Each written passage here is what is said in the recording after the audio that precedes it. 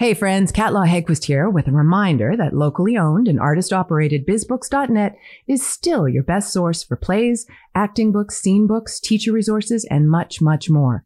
And as you, like we, are clearly fans of Sabrina and YVR Screen Scene, we want to offer you 15% off your next purchase with the coupon code ScreenScene23. So come check us out at bizbooks.net. Sign up for our newsletter and follow us on social to learn what's new. And if you're in the Vancouver area, watch out for one of our pop-up shops throughout the year to come say hello and shop in person. Remember, ScreenScene23 promo code is only available at bizbooks.net for a limited time. This episode was sponsored in part by listeners like you. Join our Patreon community and receive early access to episodes, bonus content, stickers, buttons, and more. Visit www.patreon.com/YVR Screen Scene Podcast.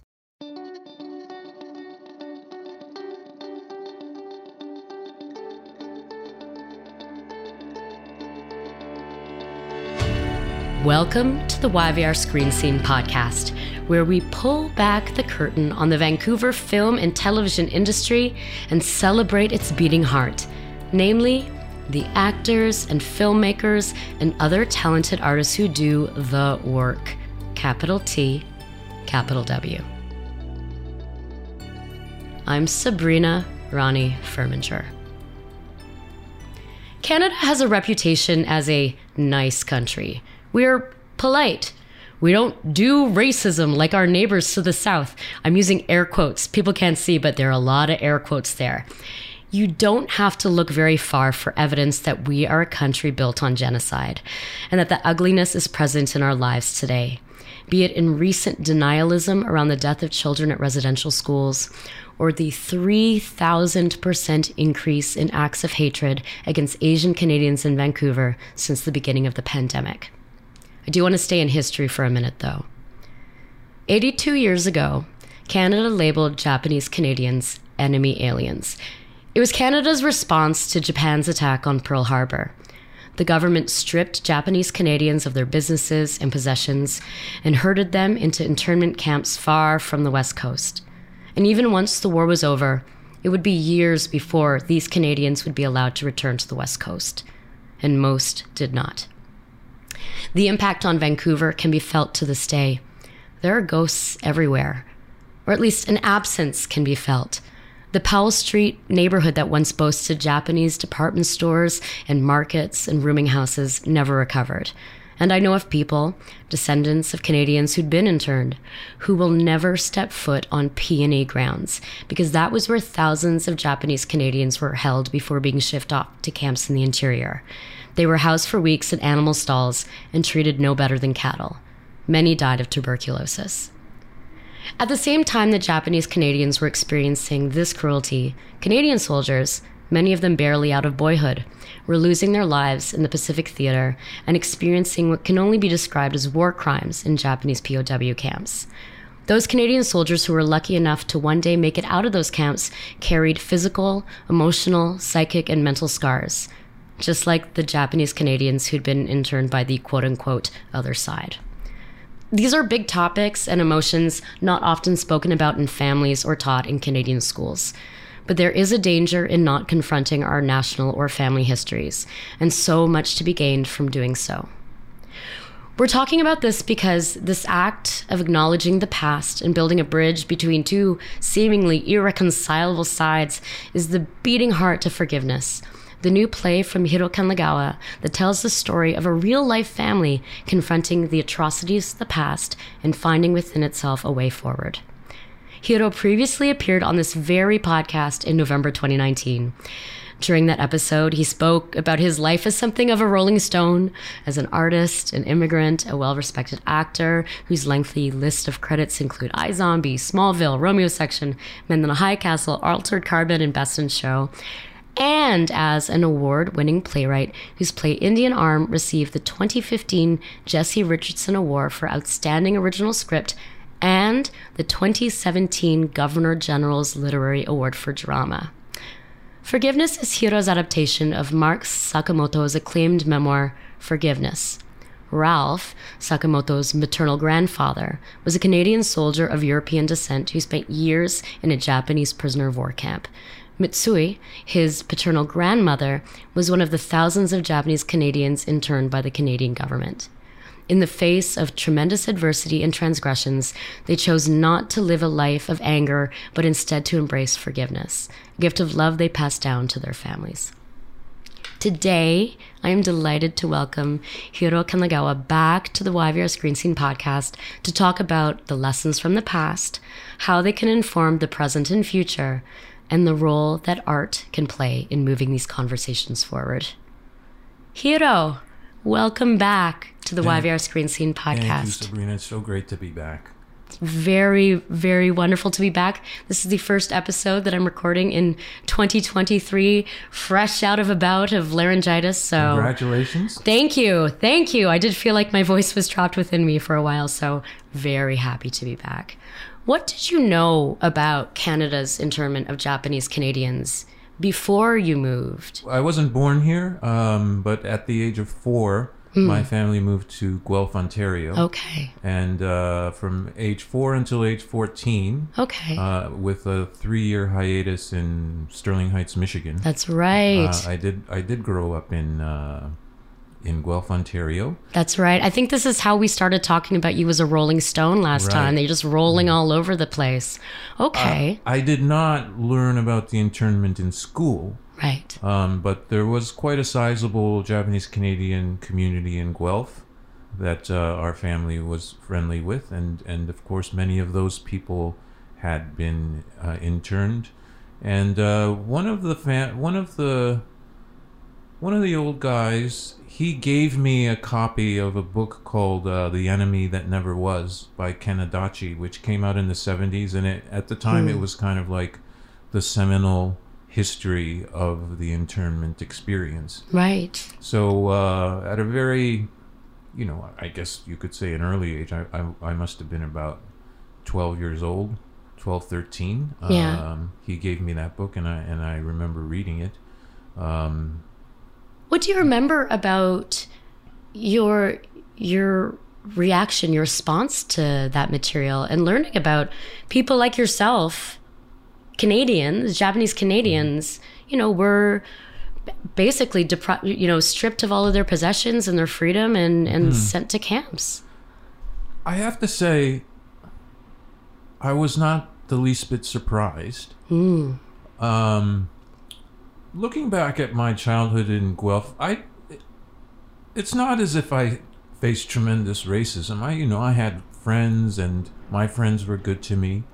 Of course, there's always the slurs and the microaggressions on the playground, but I could handle myself, and my friends stuck up for me. So it's not like I suffered tremendously. But at the same time, I saw that the society around us was a white society, and that my parents struggled with it. So it didn't surprise me in the least, I guess. Around the same time, I think the miniseries Roots came out. And I remember reading the novel as well. So I had an understanding that systemic racism was a part of North American culture and essentially the world at large. I had an understanding that race was an organizing principle of the world, and that white people were at the top of that hierarchy. So it wasn't the least bit surprising to me. The older people in your community in Guelph, did they talk about it at all? Did they talk about the experience of... No, they didn't. And I just did a Q interview with Mark Sakamoto yesterday, and he revealed something very poignant in that interview, which is his grandmother Mitsue, who is of course the protagonist of his memoir. When he started interviewing her for his book, it was the first time that he had learned many of the experiences that she had suffered during the war. And so he asked her, "Grandma, why have you never talked about this to anyone in the family?" And she said, "Because hate can always come back." And Mark, in retelling that story, he said he laughed not at it, you know, he didn't laugh at his grandma, but he laughed at the notion, because when he started writing the book, I think it was 2010 or thereabouts, Obama was in the White House, and people of my age, or you know, Mark's a bit younger than me, but people of my age or Mark's age, for our whole lives, society has been improving and progressing, and there was less, when I went to college, there was less racism that I encountered than when I was in high school or when I was a kid, and and then when, you know, I was a young adult, there was less racism, and then I started a family and there was less racism, and there was less racism, and there was less racism, and it just seemed that society was progressing and getting better. But then, of course, you know, the last 4-6 years, especially, and I'm not laughing at you, but it's just this, like, the sad chuckle, you know. And I wonder, though, if looking back, do you think that there was actually less racism, or were we just, you know, were things just being couched in different terms, you know? Well, was in the white supremacist system, they're putting distance between the, you know, themselves and saying, well, we don't do that anymore, but then just kind of changing the definitions of things or the language around it. Yeah, and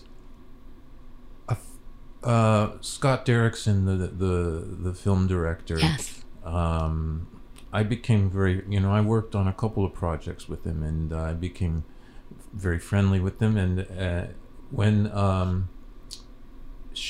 that thing happened with Trump early in his presidency, you know, in Virginia with the white supremacists marching, and there was the Tiki Torch March, right, and the woman was killed. And the woman was killed, and Trump came out and said, well, there were, you know, people begged him to condemn, right, the white supremacists, the neo-Nazis, and he said, well, there were good people on both sides, right, and Scott Derrickson, I remember tweeting when Trump said that Trump took away the one thing Americans could previously agree on: Nazis are bad. Wow. That was the end of, you know, Nazis are bad. And so, as you say, I think the racism was always there. Yeah. A lot of people previously were ashamed to reveal their racism, right? And, you know, the whole MAGA phenomenon and the extreme right phenomenon, a lot of people, I think, feel emboldened, empowered. They feel they have permission to be their worst selves, and we're dealing with that now. Yeah, absolutely, we are. I do want to talk more about the zeitgeist and how the impact on the play.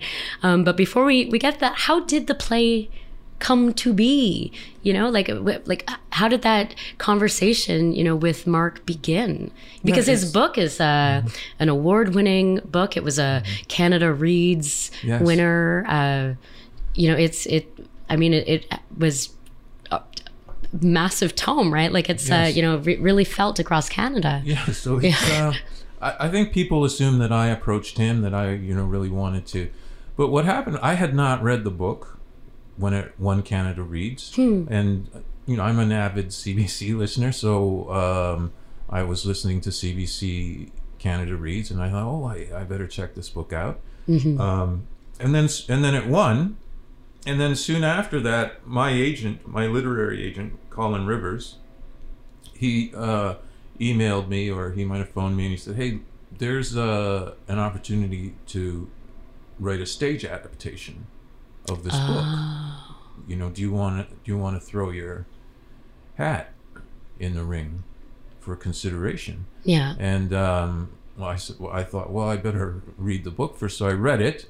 And anyone who has read the book knows that it does not immediately suggest itself as a stage adaptation. I mean, it spans 40 years and locales as diverse as the Magdalen Islands in Quebec and BC, and POW camps in Hong Kong and Japan, and battlefields in Hong Kong, and there's literally a cast of thousands. So how do you adapt that as a stage play, Yeah. right?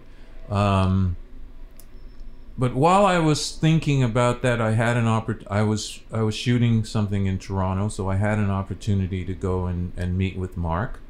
Was this something Star Trek Discovery? Pardon? Star Trek Discovery? No, it was before that. This was in 2018. Okay, so Yeah. there's been a long development Yeah, this process was in 2018 that happened. Seems like another world. And Mark invited me over for dinner. Mm-hmm. Joy Kogawa was also invited. Oh, bizarre.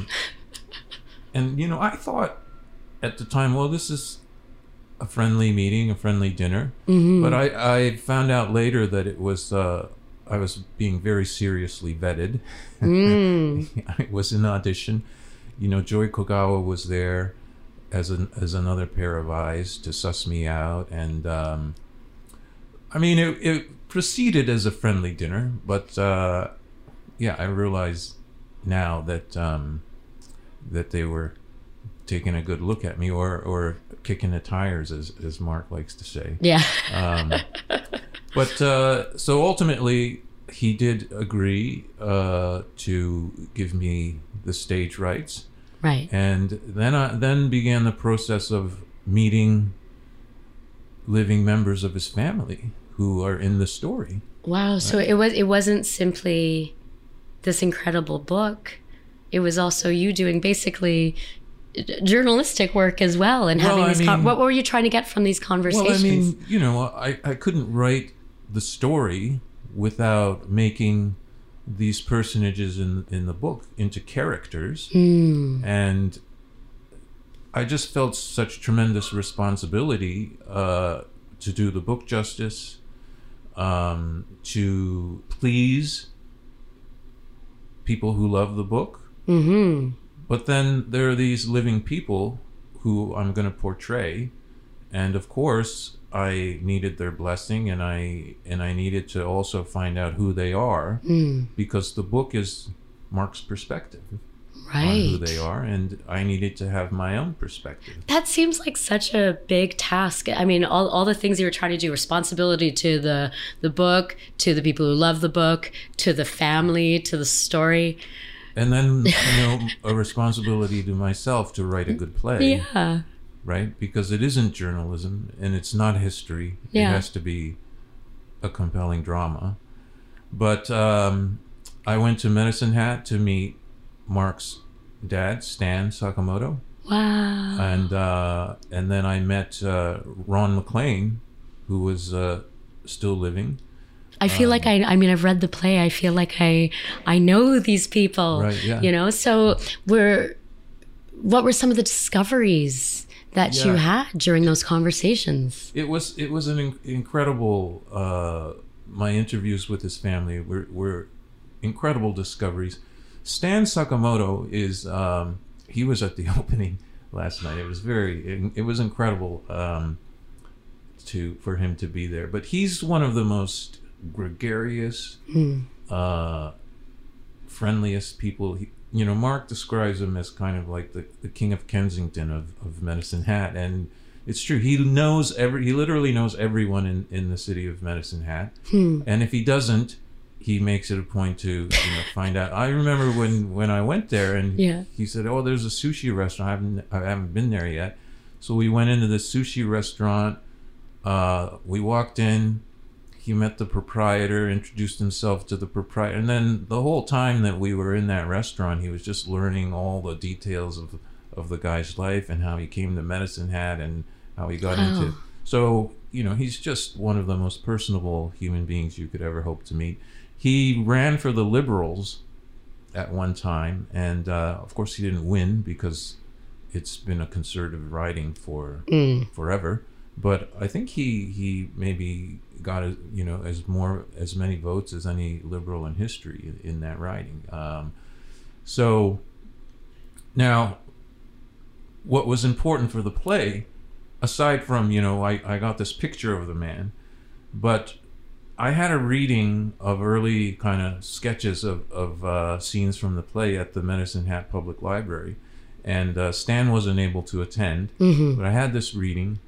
And after the reading, there was this gaggle of middle-aged ladies who came up to me, and they were just gushing about how they all had crushes on Stan when he was in high school, and they were all in love with him, and he was the most popular kid, and he was the president of the student council, and et cetera, et cetera. And that to me was a huge, huge revelation. Because, you know, we obviously assume, well, Medicine Hat in the 50s, when they moved to Medicine Hat, the newspaper in Medicine Hat, the headline was, "First Jap family moves to the Hat." So you see, and that's in the book, you see things like that and you assume, man, they must have had a rough time growing up. Yeah. And then you meet Stan and you realize the girls loved him. He was one of the most popular kid, you know. So that was a huge revelation to me. Yeah. In terms of how I was going to depict, obviously, their lives in the 60s. Yeah. And then Ralph McLean, meeting him, he was about, I think he was 94, 95 years of age at the time. He had just recently lost his sight from the result of being in the POW camps and the malnutrition that he had suffered. But not a bitter bone in his body. And just the tremendous love and admiration for Mitsue that he had, it just came across so vividly. As with anyone I spoke to about Mitsue, you know, everyone just adored her. But the love that Ralph had for Mitsue was also very important for me in terms of how I was going to portray his character and his relationship with Mitsue. I love that, you know, we do see the characters on stage at the same time, simultaneously throughout the play, but we don't actually see them together interacting until that final scene. One of my favorite moments, though, is this kind of pep talk that they give towards the beginning of the second act, where they basically tell the audience that it's about to get really rough, but we're all going to get through it together. Why was it important to include that particular scene? Because I almost felt like you were in some way speaking to, or they were speaking to people in the audience who have no idea how bad, don't know the history, might not know how bad it's actually going to get. Right. Yeah, Act 2 gets very dark. Yeah. It's interesting, you know, Act 2 is, on paper, 10 pages shorter than Act 1. But it tends to run, at one time in rehearsals, it was running 10 minutes longer than Act 1, which is a problem structurally. And you know, we've made changes to it's still a bit longer than Act 1, but yes, it's and part of the reason it runs longer is because it is darker and more reflective. So yeah, there periodically throughout the play, as you say, there are these direct address monologues. Part of it is historical, you know, just facts. But part of it is including the audience in the journey, right? Yeah. Which I think is important because it's all of our journey. Yeah. It's all of our story. Yeah. Right? It impacts this moment. Which brings me to this idea of the role that a play like Forgiveness can play in this particular historic moment, where, you know, I've said it a couple of times and I want to reiterate, in Vancouver, hate crimes against Asian Canadians have increased 3,000%. That is not that's not a typo or a vocal typo, whatever that is. Like, that's an actual statistic, and that's reported. Who even knows? You know, that the racists are emboldened. People are feeling fear. What role do you think a play like Forgiveness and other works of art can play in moving the conversation forward where it needs to go, or, to impact, to stir something, within people. Throughout my life, throughout my career, I've actually taken a fairly cynical view of the extent to which art can actually impact people and change minds. I've wondered, like, how many white supremacists or neo-Nazis changed their mind after seeing Schindler's List, for instance, or how many anti-war movies are actually anti-war? Do they, in fact, actually make war seem pretty exciting? Even if they claim to be anti-war. But this experience actually has changed my mind. Your cynical mind. It's just the experience and the audience reception has just been so tremendous. And last night we had the opening, and to see 620 people in the Stanley on their feet, roaring and applauding the cast for minutes on end, and just having people come up to me from the Japanese Canadian community, elders from the Japanese Canadian community who never thought that they would see their story told on a large stage in this fashion. It means so much to them. Yeah. And I'm so tremendously proud of this production because of that. But also, there's one of our cast members was saying that his parents and grandparents came to see the show, and his grandfather, very conservative man, remarked to him after the show, it's a shame what was done to those people. And it meant a lot. It was significant that someone like his grandfather would acknowledge that to him. And art did that. Your art did that. There's just there is a special feeling around this production, and that starts with the company that director Stafford Arima created and the atmosphere that he created in the room. Everyone in the cast and crew, they've just gone above and beyond in terms of creating this piece. And it's a magnificent production. I'm not tooting my own horn by saying that, because I wrote the play, but you have you have Cindy Mochizuki, animation, but just there's 100 costumes. Wow. It's just a magnificent piece of theater, and we're all immensely proud of it, and it does seem to affect audiences on a very deep level, because they do understand how relevant it is to our current situation, which is, and it astonishes me that it wasn't as relevant when I started writing it. And it was just 4 years ago when I started writing it. We didn't have all of this anti-Asian hate that we have now. Yeah. There's actually a scene in the published script that you read, which is not in the play. The published script went to the publisher before rehearsal started. Okay. And there were so many discoveries that we've made in rehearsal. So it correlates about 90%, but there's one scene in the published script that no longer exists.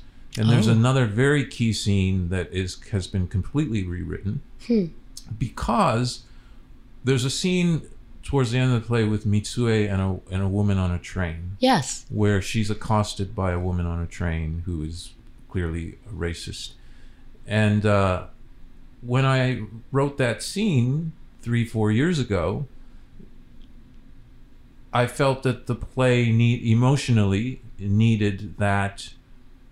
Mitsue needed at that moment to be attacked in that way and defend herself in the way that she defends herself in that scene. And 3-4 years ago, it made perfect sense.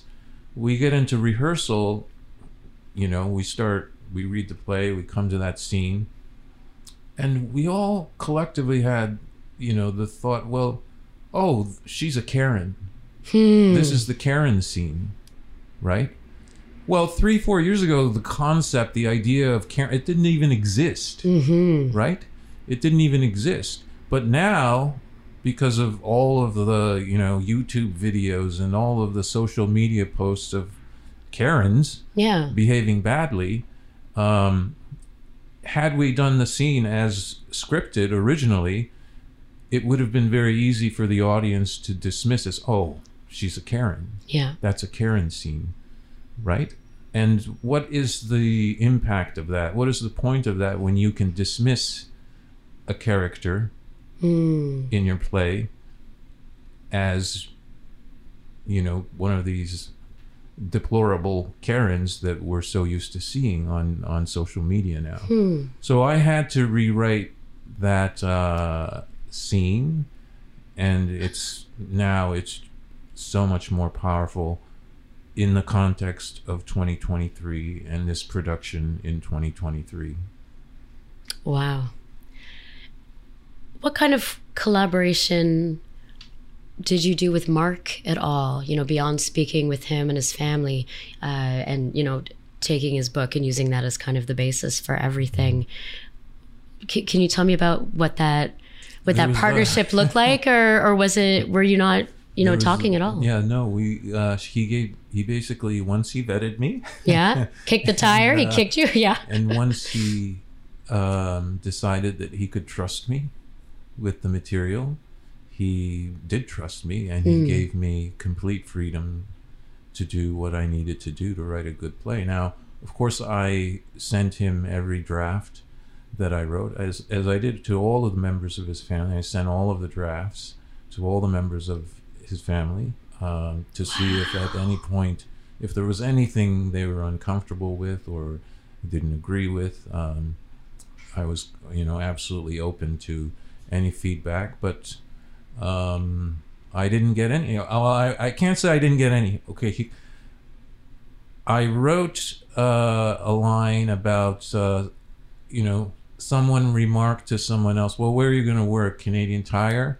And then I got a note back from Mark's mother-in-law that we didn't have Canadian Tire in Western Canada in the 60s. Huh. So I got that note. You got fact-checked. And then I had a line where Mitsue reveals that she's pregnant, and she says, I'm pregnant.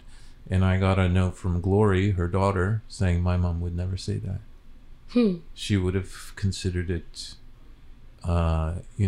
unrefined to use the word pregnant. So that's essentially that's the only notes that I can recall getting from them. Yeah. So last night then, and as family members have now had the chance to see the story unfold on stage, what kind of feedback did you receive from them? And do you feel now like some, you went into this feeling a big sense of responsibility. Do you feel, that you have fulfilled your responsibility to this family? It was just so wonderful, Sabrina. It was surreal and wonderful. I thought that Stan might have the hardest time because there's an actor. Mark's not in the play, but there's an actor on stage portraying him, right? And his mother, and his brother. Yeah. So I thought he might have, and he's a very warm, loving, very open emotionally, right? So I thought he might have a hard time. Yeah. And he had a huge pocket full of handkerchiefs and Kleenex. He came prepared. But it was actually Mark who was very emotional throughout the night. I could tell, and it was very touching though, and it was a wonderful experience. Yeah. I look forward to seeing the play because I've only seen it come alive through words. Speaking of Mark, so the final scene, which ultimately leads to Mark's very existence, depicts a meal between, the two families, and Mitsui and Ralph, and that's where the stories really come together. What do you think they each brought to that interaction that led to, the healing within themselves and healing within their families and their family? And what can we take from that, as people sitting here in the 21st century going through this tumultuous age where sometimes the divide, it seems massive. I'm thinking about this now as a Ukrainian Canadian, woman right now, thinking about, the genocide that is ongoing against my people. And, could I ever bridge the gap, with the people who are doing that to my people, so can you talk with me about, who those two individuals were and what they brought to that? They found a way to not see themselves as part of a people and those unlike them as other people, right? So despite all of the atrocities and deprivations that Ralph suffered at the hands of the Japanese, he was able to see Mitsue and her family not as Japanese people, this category of horrible, inhumane beings who had killed his friends and done horrible things to him. He didn't see them as other. He was able to see them individually as the human beings that they were. Right. And similarly, Mitsue was able to do that with white Canadians. Now, to say they were able to do it, I think it's a choice. It's a choice that we all have to find the grace and courage in our hearts to make. But as Mark says, one of the reasons he wrote the book is because not everyone has a Ralph or a Mitsue in their lives. And he had both. And so he wrote the book because for people who don't necessarily have figures like that in their lives as these, beacons of hope. And I, as I say, I've been very cynical in the past about art's ability to change minds, but I think that this production really does, for the audience, provide that hope. It shows us a way forward because you see in the play both of them suffering so tremendously at the hand, Mitsue at the hands of white Canadians, Ralph at the hands of the Japanese. But that final dinner scene is, as my dramaturg Stephen Drover says, we've been through hell with these people. We finally get to the dinner and we're just so ready to break bread with them.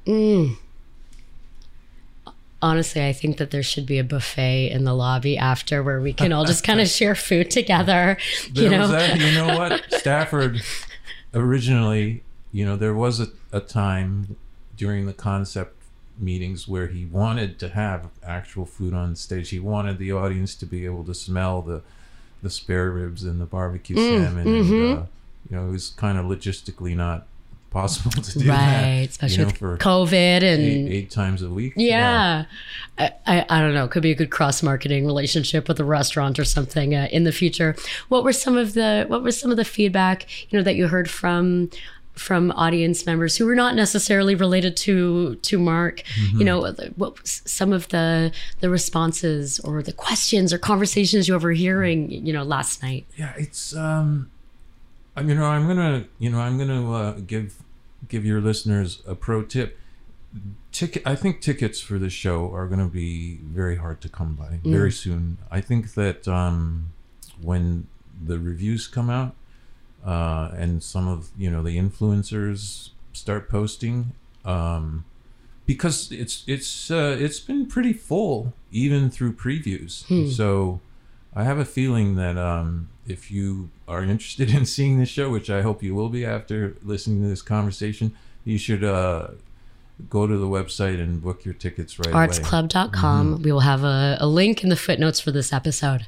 Yeah, but I mean, I sat in the audience for a few of the previews, and then obviously last night, and I've gotten feedback from the Arts Club as well about comments that their patrons have left, and it's all just positive, exceedingly positive. People are, it's a production, the scale of the production is much larger than we're used to seeing here, because it's the Arts Club and Theatre Calgary. That's right. Two of the largest regional theaters in Western Canada, right? Pooling their resources.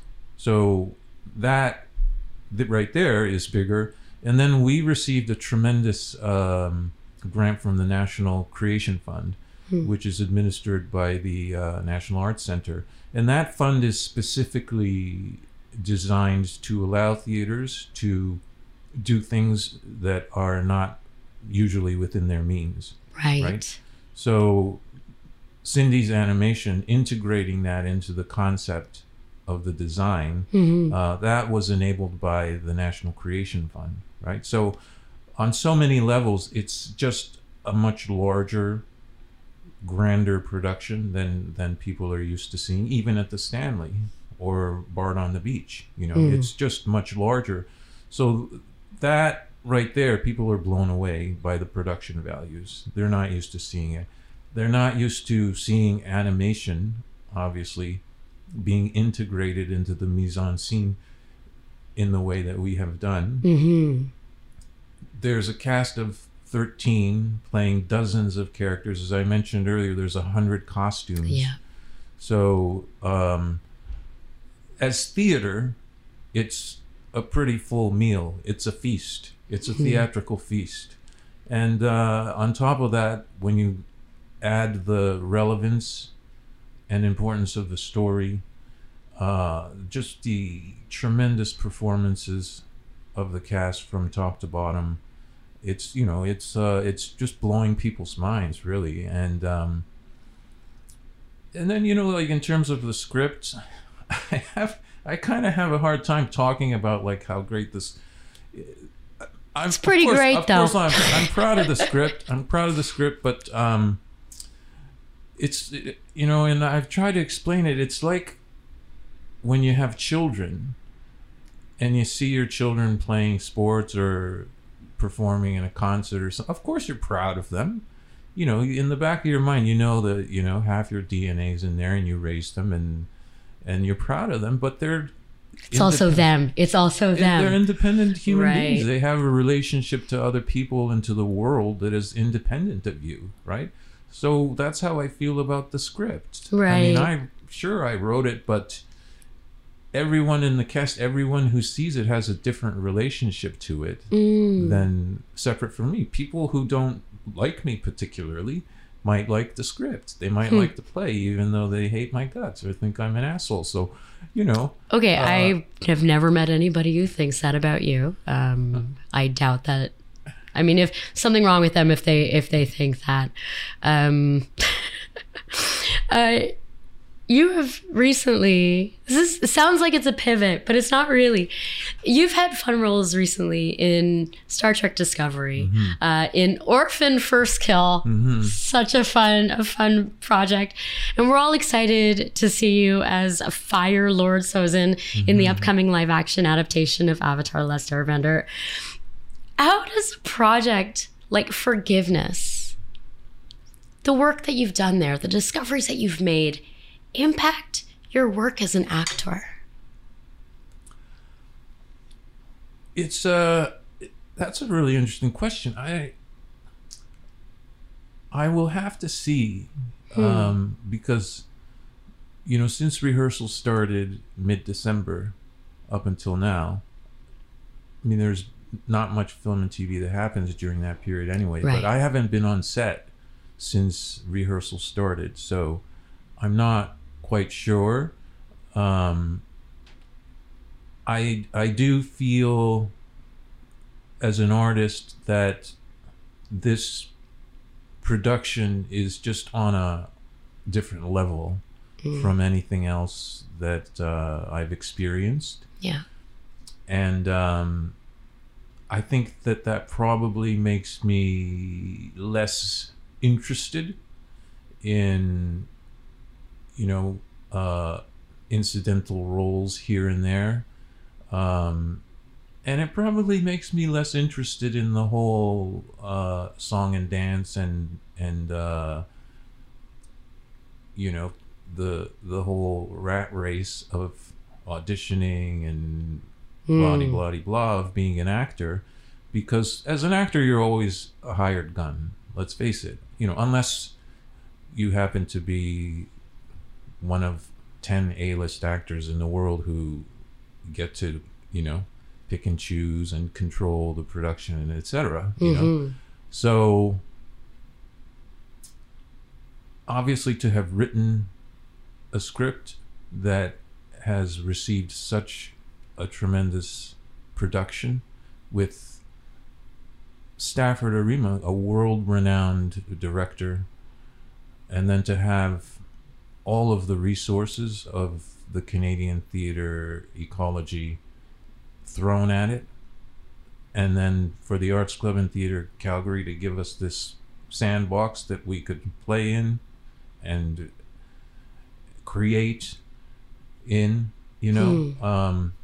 there's just so much more fulfillment there than going on a TV show, right, for 4 or 5 days and being a hired gun. I also realized myself that there is just so much more satisfaction and fulfillment for me in seeing the other actors performing my play. I just derive so much that's why I don't write myself roles. I mean, I could have easily have written myself a role. I was going to ask you if there was a role that you could see yourself slipping in, or if there's moments where you're like, oh, I would love to be on stage in this. So that didn't happen for you.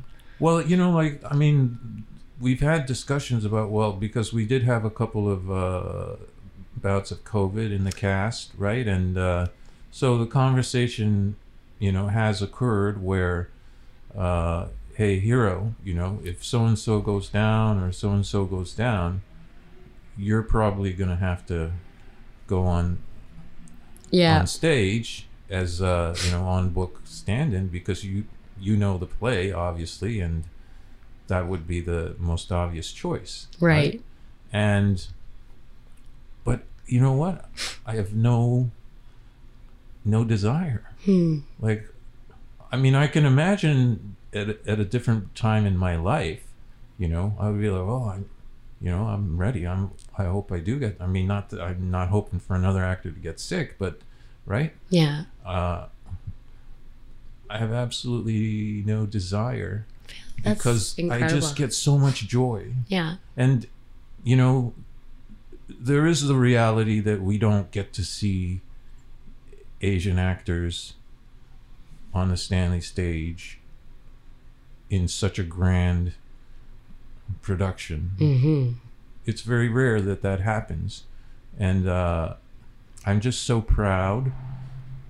Above more than anything else, I'm just so proud that I did actually create these meaty roles for Manami Hara and June Fukumura and Yoshia Bancroft and Giovanni, and because we don't usually get to see them do this stuff, and so it's just tremendously fulfilling and satisfying for me to have contributed to that.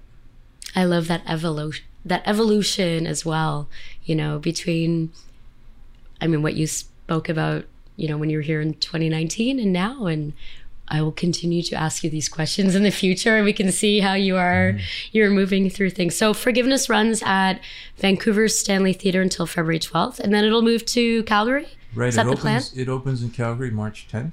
Okay. Until April 1st, yeah. Okay, so if you're in Vancouver and get thee to theartsclub.com and see if you can get some tickets, as soon as you can, because as Hiro says, they're selling really, really well. Thank you, Hiro, for coming today. Thank you, Sabrina, for this opportunity. It's always a pleasure. Absolutely. Absolutely, it is. If people want to follow you on social media, where can they look for you? Where can they find you? Instagram, Twitter, Hiro Kanagawa TV. Facebook, just Hiro Kanagawa. Okay. And depending on how Twitter goes, I have also started. Are you on Mastodon? I'm on Mastodon. I'm on Counter Social. Are you on Counter Social? Yeah, I haven't been active. I mean, I've established profiles, but I haven't actually posted anything yet. Yeah. Yeah, I'm on Mastodon and I'm on Hive. But then that went down, and it hasn't come. Like, I don't think it came back up. But I'm like, well, okay.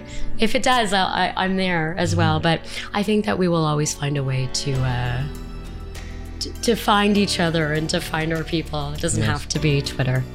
Anyway, thank you very much for being here today. Thank you. Thank you, listeners. The YVR Screen Scene podcast is hosted and executive produced by me, Sabrina Ronnie Furminger, and it's edited by Simon Furminger.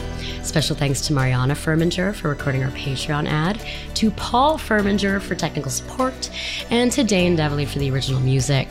YVR Screen Scene is a division of Fishflight Entertainment.